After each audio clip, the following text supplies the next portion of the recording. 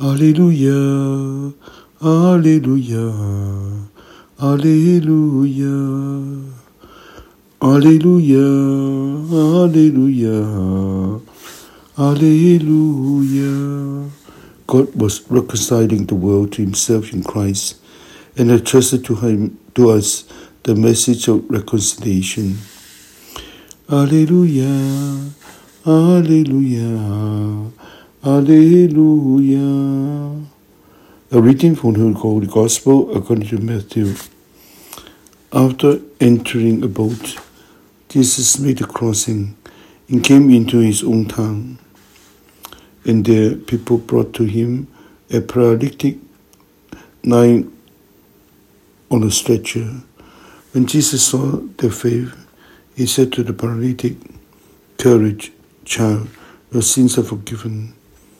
At that, some of the scribes said to themselves, "This man is blaspheming." Jesus knew what they were thinking and said, "Why do you harbor evil thoughts? Which is easier, to say, 'Your sins are forgiven,' or to say, 'Rise and walk'? But that you may know that the Son of Man has authority on earth to forgive sins." He then said to the paralytic, "Rise, pick up your stretcher and go home."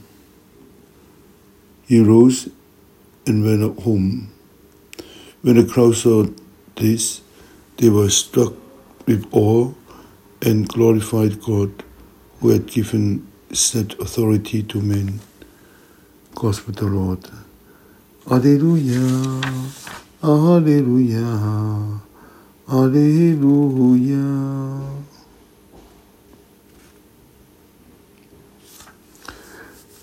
Jesus on these occasions to show the people there is the power to forgive sins.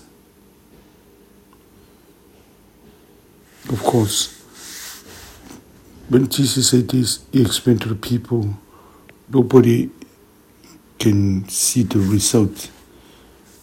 But when he said to the paralytics, "Get up," and he get up, and this is the proof that he has the power. Anyway, we are the same. At times, we say we trust Jesus, but many times, we're half-heartedly. We have to ask Jesus to give us strength, faith to believe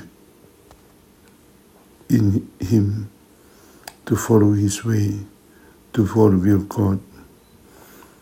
Not always easy, but just to be simple heart and ask Jesus to give us simple heart to believe whatever we do is to give great glory of God together to God.